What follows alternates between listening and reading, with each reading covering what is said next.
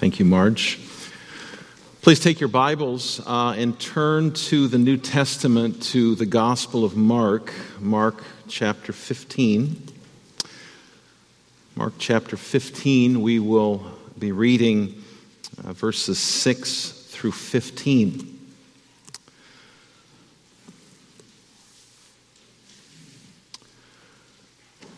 We want to consider an account this evening that illustrates the message that we hold so dearly, and that is the message of the gospel and what Christ has done for us. So Mark chapter 15, beginning at verse 6. Now at the feast, he, meaning Pilate, used to release for them one prisoner for whom they asked. And among the rebels in prison who had committed murder in the insurrection, there was a man called Barabbas. And the crowd came up and began to ask Pilate to do as he usually did for them. And he answered them, saying, "Do you want me to release for you the King of the Jews?" For he perceived that it was out of envy that the chief priests had delivered him up. But the chief priests stirred up the crowd to have him release for them Barabbas instead. And Pilate again said to them, "Then what shall I do with the man you call the King of the Jews?" And they cried out again, "Crucify him." And Pilate said to them, "Why? What evil has he done?" But they shouted all the more, "Crucify him." So Pilate, wishing to satisfy the crowd, released for them Barabbas, and having scourged Jesus, he delivered him to be crucified.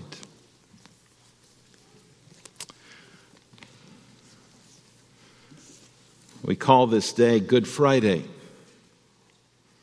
Even the calendar app on my iPhone says that this is Good Friday. Why is this day good? What's so good about a day on which we remember the greatest atrocity ever committed in history? What's so good about the murder of the only perfect person who has ever lived? What's so good about what happened on this day about 2,000 years ago is what it means for us. On this day, and as we gather here tonight, we remember the love that Jesus has for us. We remember the commitment that he had to give his life for us.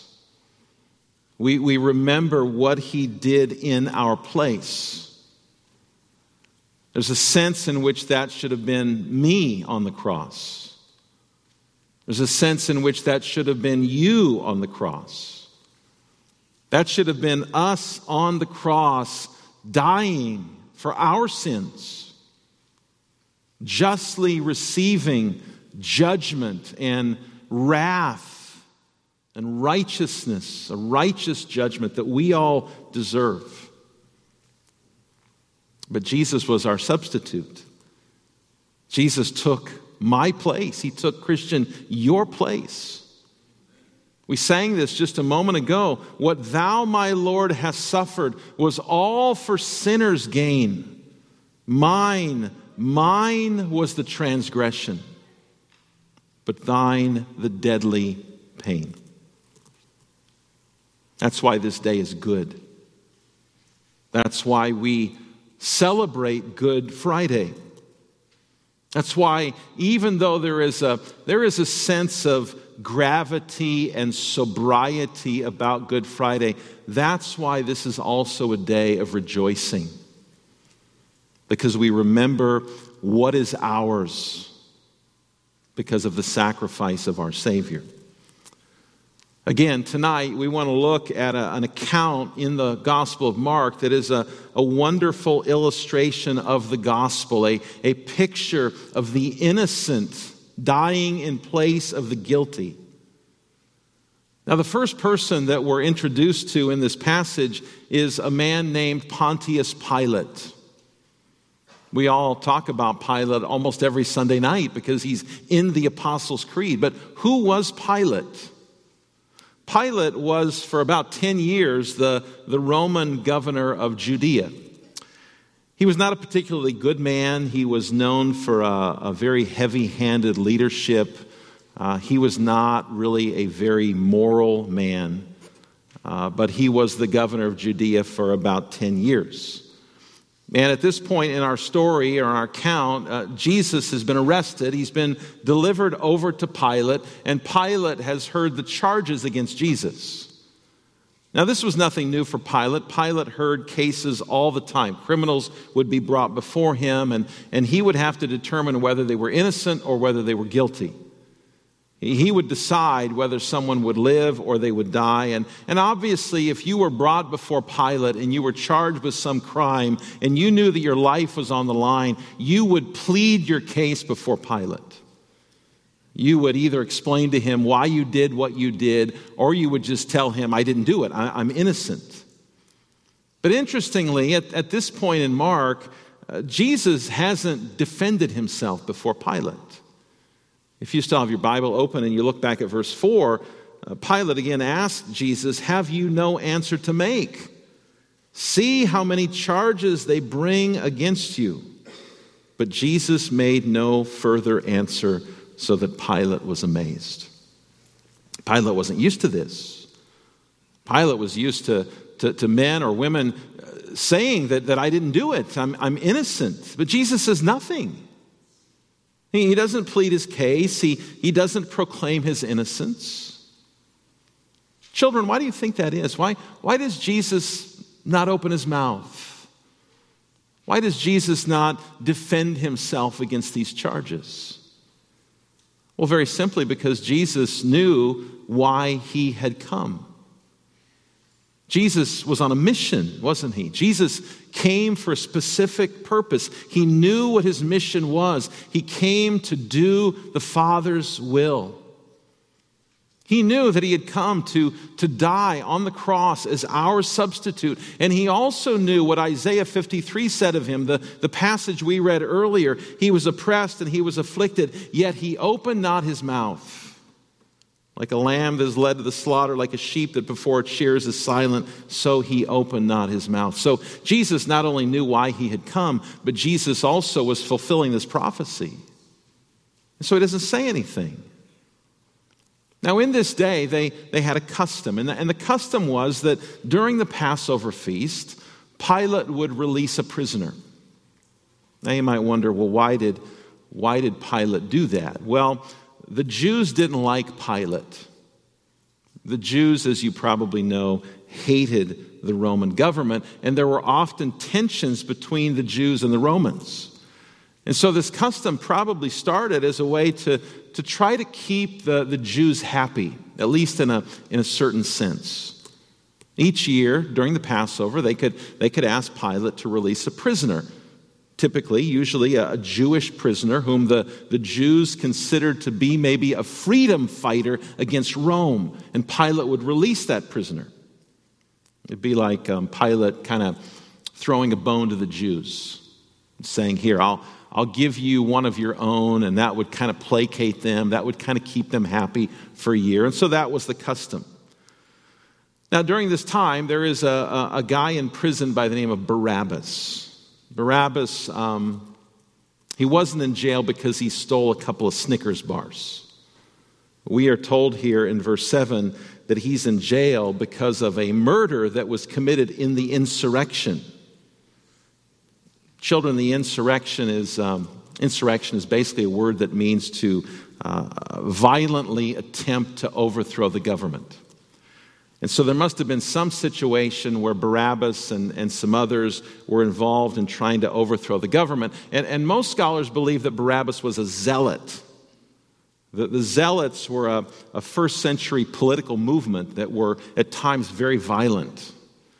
And it was a first century group of Jews that wanted to rise up against Rome and by force, throw the Romans out of Israel. Now, we don't know the details of this insurrection. We don't know when this took place. All we know is that there was an insurrection. During this insurrection, someone is killed, and Barabbas is found guilty, and he's thrown into prison. Now the Romans didn't take this kind of thing lightly.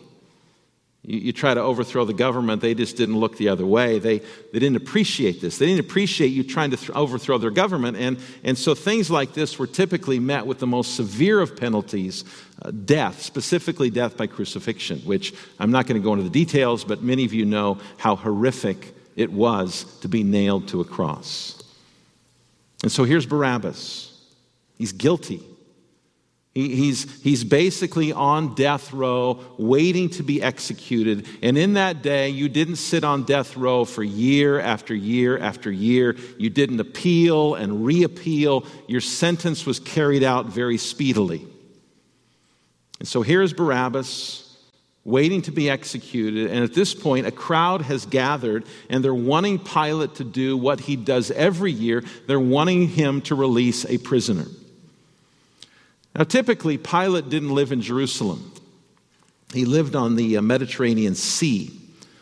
But during the Passover, he would typically come to Jerusalem because, as you know, during the Passover, hundreds of thousands of people would come into Jerusalem. And so Pilate was concerned that maybe there would be some kind of political tension, maybe there'd be something going on in Jerusalem, and he needed to be there to make sure nothing happened. So Pilate's in Jerusalem. You can picture him in some kind of Roman headquarters. And this crowd is right outside. And this crowd of Jews is going, we want Pilate to release a prisoner. We want him to do what he does for us every year. And so Pilate goes out, and notice what he asks in verse 9. Do you want me to release for you the King of the Jews? Children, that means he's asking, do you want me to release Jesus? Do you want him to be the prisoner I let go free? Now, why would Pilate ask this question? Well, notice the next verse, verse 10. For he perceived that it was out of envy that the chief priests had delivered him up. Pilate was a lot of things, but he was no dummy. Pilate knew that the Jewish leaders were very jealous of Jesus. The Jewish leaders didn't like the following that Jesus had. They didn't like the influence that Jesus had. They didn't like the fact that people were listening to him. Basically, they viewed Jesus as a threat to their authority, a threat to their power. Now, Pilate doesn't really care all that much about the Jews, but he does care about his own power. And so he's probably thinking to weaken the power of the Jewish leaders and to make tension grow between the Jews and the Jewish leaders, I'm going to offer to release Jesus, because that will really anger the Jewish leaders. But the plan doesn't work. Notice verse 11, the chief priests stirred up the crowd to have him release for them Barabbas instead. The chief priests start working the crowd. They start saying to the crowd, you don't want Jesus to be released. You want Barabbas to be released. You can imagine the religious leaders going, look, this guy Jesus, he's nothing but a troublemaker. He's constantly stirring up problems. Barabbas is one of our own. Barabbas is on our side. Barabbas hates the Romans just like we hate the Romans. And the crowd listens to the Jewish leaders. The crowd sides with the Jewish leaders. And the crowd says, we want Barabbas set free. And Pilate says, okay, well, what do you want me to do with Jesus? Verse 13 says they cried out. It means to shout. It means to cry out with a very loud voice. They're not quiet about it. They're not subtle about it. Together they cry out, crucify Jesus. Kill him. Now Pilate hears this, and Pilate doesn't get it.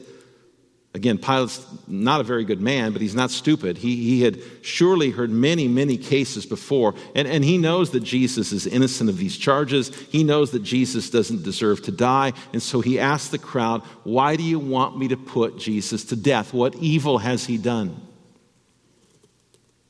What does the crowd do? They cry out even louder, crucify Jesus.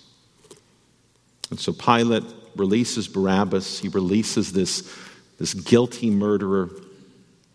He has Jesus scourged, which means he was severely beaten, very, very painful. And he delivers Jesus over to be crucified. Now, obviously, Pilate didn't know that he was doing this, but by setting Barabbas free and crucifying Jesus, he was giving us, for all of history, a wonderful illustration of the gospel. As Jesus hung on that cross that Friday, he was taking the place of someone else.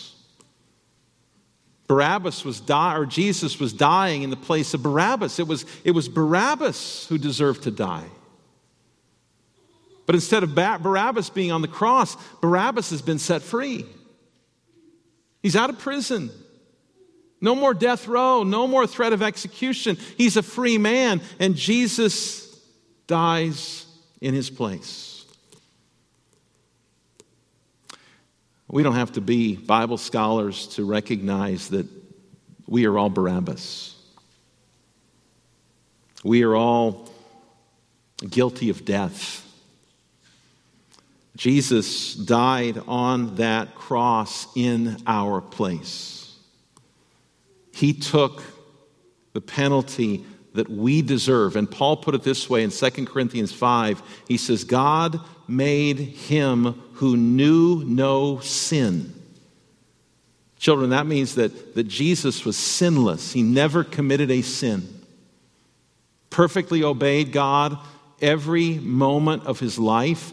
Paul says, God made him who knew no sin to be sin for us, so that we might become the righteousness of God in him. What's your hope of heaven? What's your hope that when you leave this life, you will go immediately into the presence of God? And in his blessed presence, you will be forever. What is your hope? Your hope is what Jesus did for you. Your hope is not what you have done. My hope is not what I have done. Our hope is what was done outside of us 2,000 years ago. Me, very much Barabbas, deserved that death. But Jesus took it for me so that I would live. And so as you think about this day and as you think about eternity, your eternity, Christian, is settled not because of who you are, but because of who Jesus is and because of what he did for you. You and I are Barabbas. You and I deserve to die, but we went free. We were set free because Jesus stepped up, in a sense, and died for us. Several years ago, I watched a movie entitled To End All Wars. Maybe you've seen that movie before. It's about a Japanese prisoner of war camp where the prisoners are building the Burma Railroad in World War II. One day after the prisoners are done with all their work for the day, one of the guards goes and he counts all the shovels. That's what they did at the end of the day. They would go count the shovels and make sure that the number of POWs and the number of shovels matched. And so one of the guards goes and he counts all the shovels and he says, one shovel is missing. And so the idea was that he thinks that one of the prisoners stashed a shovel somewhere to use against his captors, maybe in the middle of the night or later the next day. So he counts the shovels and he says, let's say instead of 12 shovels, there's only 11. There's 12 of you, there's only 11 shovels. And the guard says, unless the person who did this comes forward and confesses, you're all going to die right now. Unless someone confesses to taking that shovel, we're going to kill every single one of you right here. At first, no one confesses. No one says a word. But eventually one prisoner steps forward and he says, I took the shovel. I'm guilty. I did it. And immediately the guard beats the man to death with his rifle. Right after that, they go and they recount the shovels. And they discover that their first count was wrong. There wasn't a missing shovel. They just miscounted. All the shovels were actually there. The point is that one of the prisoners confessed to something he didn't do so that the rest of those prisoners would live. That one man gave his life so that those other prisoners would live. This day and this table remind us that Jesus gave his life so that we would live. I was guilty. I deserved to die. But 2,000 years ago, Jesus stepped forward. And Jesus said to his Father, I will go. I will go and I will die in their place so that they will live. That's why this is Good Friday. Because our Savior took our place. And you know what, Christian? There's no double jeopardy. You won't face that judgment one day because Jesus took it for you. And so remember that tonight. Remember that your Savior loves you so much that he came to this earth. He took on a truly human nature. He suffered horribly, especially at the end. And he died a cursed death so that you and so that all of his people would live. He did that for us. We celebrate that tonight. We rejoice in that tonight. And we are so thankful that that is our hope tonight. That Jesus took Barabbas' place.